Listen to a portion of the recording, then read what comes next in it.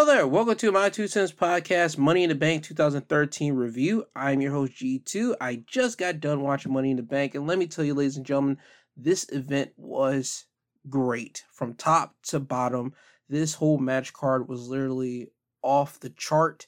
Part of it is from the UK crowd. They went completely all night cheering everything, booing things, cheering things, making their own chants up. I mean, the UK crowd had a blast. The same thing that the Puerto Rican crowd had at Backlash. You put it over in UK, you carry that exact same energy, and you just looks like it times it by just like 5, because they were loud throughout the whole entire night. And this further proves why WWE needs to go into the international market instead of just staying in America and having pay-per-views in America. They need to go over to the Canada. They need to go over to the Mexico. They need to go over to the Puerto Rican market. They need to go over into the European market and allow these people to chant and fully embrace and get the WWE spectacular in their environment, so that the crowd and also the wrestlers can feel that warm embrace that they felt tonight at Money in the Bank. Because watching it, you just were able to feel it through the screen, how much the fans enjoyed the show and how much the wrestlers themselves enjoyed being there. But now, getting off of that, it's time for me to talk about the show. Money in the Bank, again, as I said before, was great from top to bottom, and starting us off was the men's Money in the Bank ladder match. You had LA Knight, Ricochet, Shinsuke Nakamura, Butch, Damian Priest, Logan Paul, and Santos Escobar. And Damian Priest would win the match and become Mr. Money in the Bank, or as Mr. Priest would like to be called, Senior Money in the Bank. Highlights of this match was everybody at times would just be dogpiling on Logan Paul. Logan Paul was the outsider. He still will be known as the outsider coming into a wrestling business. And the wrestlers there would dogpile on Logan Paul anytime he would get any inkling of climbing a ladder. Just the wrestlers would just go in there, yank him down, and it just seemed like Logan Paul just was a magnet for all the wrestlers to come down to start beating up on him.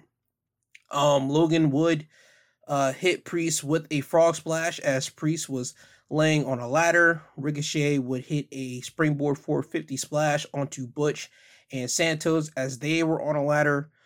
Butch would hit a moonsault off of a ladder onto everybody outside of the ring. Ricochet and Logan Paul, they will smash through 2 tables outside of the ring, when Ricochet would hit Logan with a Spanish fly. Now, the thing on that was, LA Knight pushed Ricochet and Logan Paul off the ladder. They caught themselves on the ropes, and Ricochet had to grab Logan so they can flip that into a Spanish fly through 2 tables outside of the ring. And when he did that move, Logan Paul landed on his head on the table, and he was left with a scar on his shoulder blade. And he was able to show it on Twitter, a photo of it, and you see the bruise that he has, and he just says that he loves the sport. So Logan Paul is not just an outsider. He is, I would say, he has gained the respect of the fans, and he's gained the respect of the wrestlers that he's in the ring with, because he always goes out there, put on a spectacular moment, and he's always out there to put his body on the line the same way that the wrestlers do every single night that they're out there. So it's saying that, again, Logan Paul has the respect of everybody that he's in the ring with, and also the fans that are watching the WWE product. Now, towards the end of the match, you will see LA Knight getting so close to unclipping the briefcase. He's up there. You hear the people cheering for LA Knight. LA Knight is, without a shadow of a doubt, the favorite throughout this match. People want LA Knight to win. They want him to become Mr. Money in the Bank. And as soon as he's about to unclip it, Damian Priest gets up there. Damian and Knight start duking it out with each other for a minute, but Priest would suplex Knight off the ladder. Priest would then climb it back up and then unclip the briefcase. So now Damian Priest is Mr. Money in the Bank. I'm not mad that Damian Priest won it. I'm truly not. I just thought, since, again, LA Knight, he's so over, it would be the most obvious choice to have him carry the briefcase. Hopefully, WWE booking has something for Knight. Ricochet wouldn't have been a bad decision either, because the Money in the Bank is supposed to prop up guys to become that main event star. LA Knight, he is over, but I think that using the excuse that he's over, he doesn't need this win, is baloney. Because if that was the case, Hulk Hogan was over. He didn't need to hold the WWE title as much. Roman Reigns is over. He doesn't need to hold the freaking WWE championship for the last 3 years as he's held it. There's a lot of people that were over. Hell, John Cena, he was over. Did he need to hold the championship as much as he did? No. But guess what? He held it. All those men that I said before, they held championships for a period of time. LA Knight, he's over. Why not give him the briefcase? Sometimes it's so simple. The booking people in the back just decided to like annex that and be like, nah, we're going a different direction. But Damian Priest being the man to win it, I'm not mad at that, to be honest. I would have been mad and pissed off if they would have given it to Logan, but Priest holding it, I'm not mad at that. And I don't think nobody in WWE is mad at that neither. And also, this wouldn't be the last time we would see Damian Priest out there. Now, next matchup, Women's Tag Team Championship match. The champions, Ronda Rousey and Shayna Baszler, going against the challengers, Raquel Rodriguez and Liv Morgan. Liv and Raquel would win the match by pinfall, thanks to Shayna Baszler turning her back on Ronda Rousey. When it looked like Liv was dead to rights, and you just see Ronda mounting herself up to attack Liv Morgan, out from nowhere, Shayna Baszler would just go behind Ronda and start attacking her. She would like mount up on Ronda, beat her down on her, and then lock in the Karafuda clutch, or I call it the Coquina clutch, on Ronda, and then she would leave the ring. Now, mind you, Shayna and Ronda, they were already like midway in the match of battling with Raquel and Liv when Shayna decides to do this, so it caught everybody by surprise when Shayna did this to Ronda. And once Shayna leaves, you can see Ronda just be confused, and she's calling out for Shayna. And then Raquel and Liv, they would take advantage of this. Raquel would hit Ronda with the Tejano Bomb, and then Liv would hit Ronda with Oblivion to win the match to become the new Women's Tag Team Champions. Now, I can sense where this is going. I think Shayna is going to say that she was tired of playing second fiddle to Ronda. She's always been playing second fiddle to Ronda all of her career. She could probably go with the states of, in MMA, I had to play second fiddle to Ronda. Now in WWE, where I started off first, where I came here, I was the name, I was the person that people looked at. But then once Ronda came in, she again took my shine. She just couldn't leave something that I was doing alone. She had to get her hands into it. I could see that being Shayna's reasoning for turning on Ronda, if that's the way that they're going with it, which I think they are. But if they don't go with that one, I'm interested to see what type of storyline we're getting between Ronda and Shayna. But that's the way we're going with this. Ronda and Shayna is going to be the match that we're probably going to get at SummerSlam. But not to step on the new tag team champions, Raquel Rodriguez and Liv Morgan, they are your new women's tag team champions in an outcome I didn't think nobody expected. Now, next up, the Intercontinental Championship match. Gunther with Imperium going against Matt Riddle. Gunther would retain his championship by making Matt Riddle tap out, when Gunther would grab Riddle's taped up ankle and just repeatedly strike it until he would then lock in an Achilles lock, and Riddle would tap out. Now, the story of this match is Riddle comes in with a taped up ankle, and Riddle would from time to time in this match would hop on and off the ankle, because you can't be on an ankle that's weakened, especially when your opponent is constantly going after that ankle throughout the match. And that's what happened. You see Gunther, he is one of the old school style wrestlers. He has power, he has strikes. He's more of a striking type guy because his chops hurt people in the chest. And he will stomp on your opponent's foot. He will stomp on his opponent's foot. He'll stomp on their arms. He will really just try to old school break down an opponent to make sure they're weakened and tired out. And that's what he did with Riddle here. And Riddle did try to strike back with Gunther. He did his best, but Gunther, he was just better than Riddle on this night.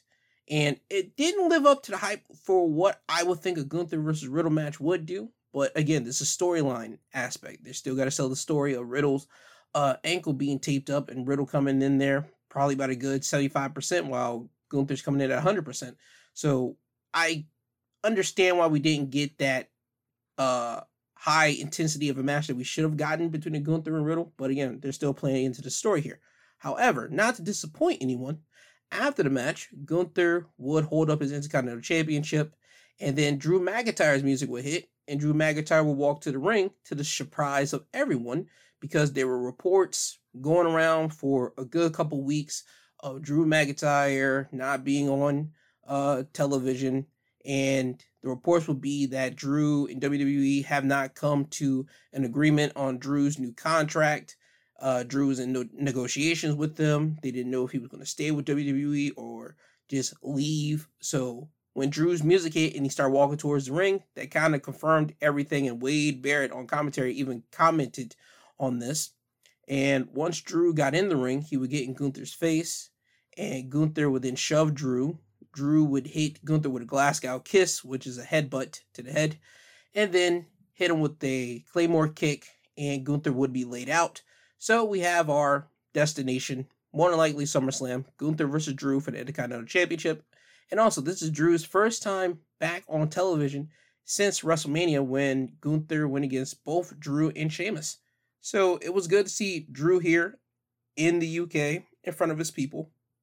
And again, we know where we're going. SummerSlam, Gunther, Drew, Intercontinental Championship. I just want to see the weekly televisions of how we're going to get there. That's all I care about. Now, next up, Cody Rhodes going against Dominic Mysterio with Rhea Ripley by Dominic's corner. Cody would win the match by pinfall using the Crossroads for the win. I did not expect Cody to win this. I thought we were going to lean into Dominic winning thanks to Brock Lesnar, because Cody and Brock's their whole storyline isn't over yet. I thought this would just be a way to kind of pivot into the Brock aspect, since Dominic kind of pivoted himself into the Cody Rhodes Brock Lesnar situation. Since Brock hasn't been on television that much, we had to give Cody something to do, so we gave him Dom. That's the reason why I thought we were going to get Brock here. But no, Brock did not show up. At the beginning of the match, you would see Dom hit Cody with a couple cheap shots, then leave the ring. Cody would have to chase him until Cody got tired of it, and Cody would just let the jig be known that he has his arm at 100%, because Cody would be wearing a cast at this time and also weeks before this matchup.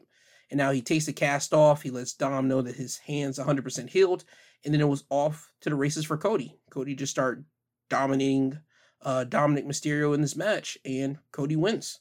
So it was a good, fun match just to kind of chill the crowd down a little bit before the next big surprise would happen. Because after this match would happen and the ring is emptied out, John Cena would come to the ring, to the shock of everyone. John Cena hasn't been around since WrestleMania, and usually John's on his one-time appearance deal. He'll pop in from time to time, but those time to times would be on a Raw or even a SmackDown, not a big time event like this. The last time he did something like this was literally 2 years ago at Money in the Bank, when Roman defeated Edge, and then John Cena had the confrontation with Roman to end off Money in the Bank. So John being here in the UK has shocked everyone. John will talk about receiving the love and the appreciation from the people in London, and he talks about how the people in the UK are showing their support to everyone and showing out. John will say that it's been over 20 years since WWE has had a WWE pay-per-view or premium live event in London, and John would then play into the crowd and ask what took them so long to bring us back here to you guys. And then John would say that the decision makers find that London tries to take the show over, but John would say that London doesn't try to take over the show, they are the show. And that's when John would say that he is here on behalf of the UK people, and that he's trying to get WrestleMania in London. Now, the UK have been petitioning for years to have WrestleMania in London. So once John says this, the fans get rowdy. They cheer at the top of their lungs, because now it looks like there seems to be a possibility for WrestleMania to be in London. And as they're cheering, Grayson Waller will come out. Grayson Waller will tell John how much he means to him, how much John Cena is an inspiration. John would just stand there, listen to Grayson Waller. Grayson would tell John that having WrestleMania in London isn't going to happen. WrestleMania needs to be in a place where it's beautiful, has nice looking people in their bikinis, somewhere like it's warm, somewhere like Australia, because that's where Grayson Waller is from. So Grayson would downplay London, then tell John that he can get him a place on the WrestleMania card by being a guest on the Grayson Waller effect. Since the last few times John Cena has been in the ring, he's been on the losing end. And he will list off John's last few matches. Against Theory at WrestleMania, lost. Against Roman at SummerSlam, lost. And then against The Fiend at WrestleMania in 2020, he lost as well. John will tell Grayson that he passes on that. Grayson will tell John that no one passes on the Grayson Waller effect. John will then bypass what Grayson just said and again play up to the crowd of having WrestleMania in London. Grayson Waller would take offense to this. He would hit John Cena from behind and then hit him a couple more times as John's on the ground. Then Grayson would taunt the fans. John would then get up, hit Grayson Waller with an attitude adjustment. Grayson Waller would roll out of the ring. And then we would hit John Cena's music. And that's the segment. John Cena and Grayson Waller had their segment here. Again, now it's been put out into the air. Maybe WrestleMania will come to London. We'll have to wait and see now. But the ball is now in WWE's court because they heard the London fans cheer for it. And me as a spectator, I wouldn't mind seeing WrestleMania in London, even though I would probably have to watch WWE probably at 2 o'clock or even 1 o'clock in the afternoon on the American side. But just to see how much rowdy the fans will be getting over there in the UK, I wouldn't mind seeing that, to be honest with you. So maybe, just maybe, WrestleMania might go over and be in London. So next matchup on the card will be the women's Money in the Bank ladder match. You have Becky Lynch, Io Sky, Bayley, Zoe Starks, Zelina Vega, and God, there's one more person. Who am I forgetting? I don't know. I think that's it, to be honest. Either who, Io would become Miss Money in the Bank when Becky and Bayley were battling on the ladder. Becky had one arm that was like cuffed because Zoe Stark tried to handcuff Becky to the turnbuckle earlier in the match, but couldn't do so. So as Becky and Bayley are battling on the ladder, Io would see the cuff and cuff it to Bayley. So now Bayley and Becky are handcuffed to one another and their arms are like in between the ladders. Io would take this time to climb the back of Bayley, then go to the top of the ladder, unclip the briefcase, and Io is now the Miss Money in the Bank. Now, the story of this Money in the Bank match was focused a lot on Becky and Trish and their whole rivalry. Zoe Stark would interfere from time to time, but that's really where this match was literally centered around. Highlights of this match would consist of Io hitting a moonsault off the top of the ladder onto the competitors inside of the ring, Becky hitting Trish Stratus with a manhandle slam on the ladder, Zelina Vega hitting Zoe Stark with a flipping powerbomb off the top of the ladder onto another ladder. And there was a time when Io was on the top of the ladder and she was about to unhook the briefcase off the hook. But Bayley would push Io off the top of the ladder, and at that time you would think there's going to be some friction. Io's going to get back at Bayley, get up and start punching her, but that doesn't happen. But it seems that Io would get the ultimate last laugh by handcuffing Bayley and Becky together. So seeing Io win Miss Money in the Bank is a good thing. Everybody was hoping for this one too. So the fans got one out of the two of their people that they selected.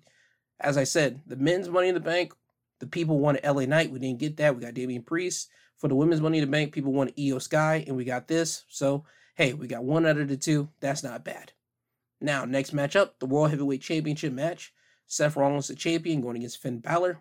Seth would win the match by pinfall, thanks in part to Damian Priest. When Finn Balor was going to hit the coup de grace on Seth, Damian Priest, who was already out there, he was sitting on a chair and he would leap up from the chair and walk towards the ring. Finn would look at Priest and mouth to him, what is he doing? Priest would stop, look at Finn. Finn would then focus his energy back on Seth, look to hit the coup de grace. Once he jumped off the top turnbuckle, Seth would roll out of the way. Finn would drop to his knees, and Seth would hit the curb stomp to win the match. Now, a lot of this match was dominated by Finn on Seth Rollins. I couldn't believe that. I thought we would have got a 50-50 matchup between Seth and Finn. No, I'll say this was about a good 70-30.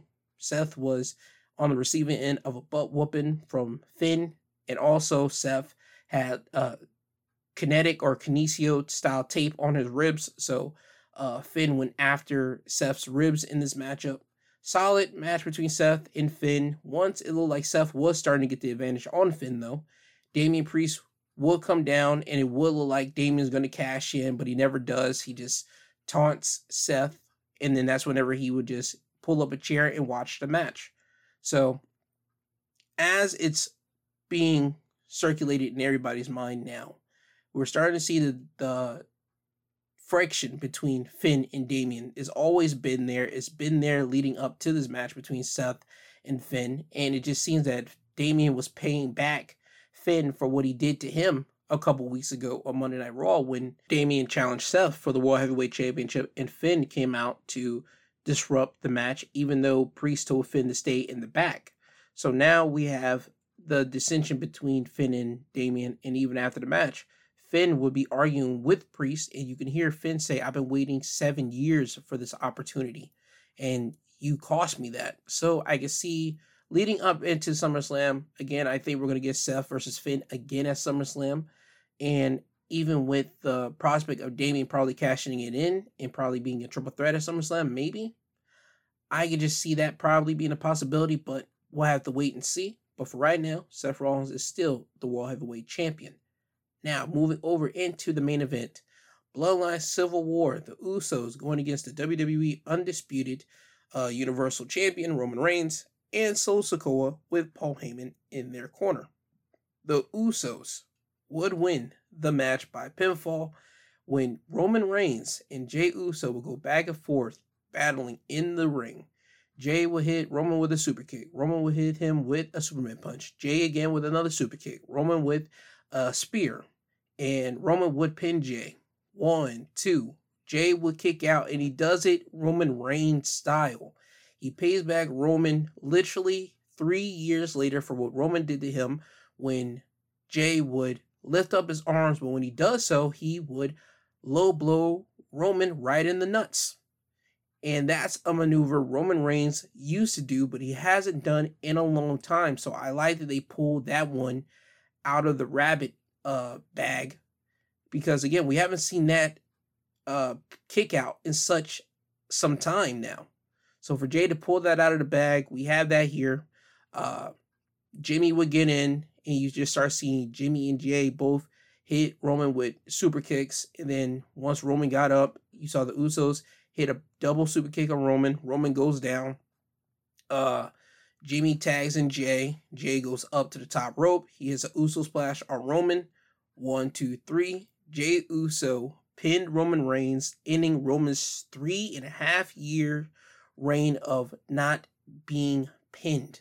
Jey Uso was the man to do so. This is full circle storytelling at its finest.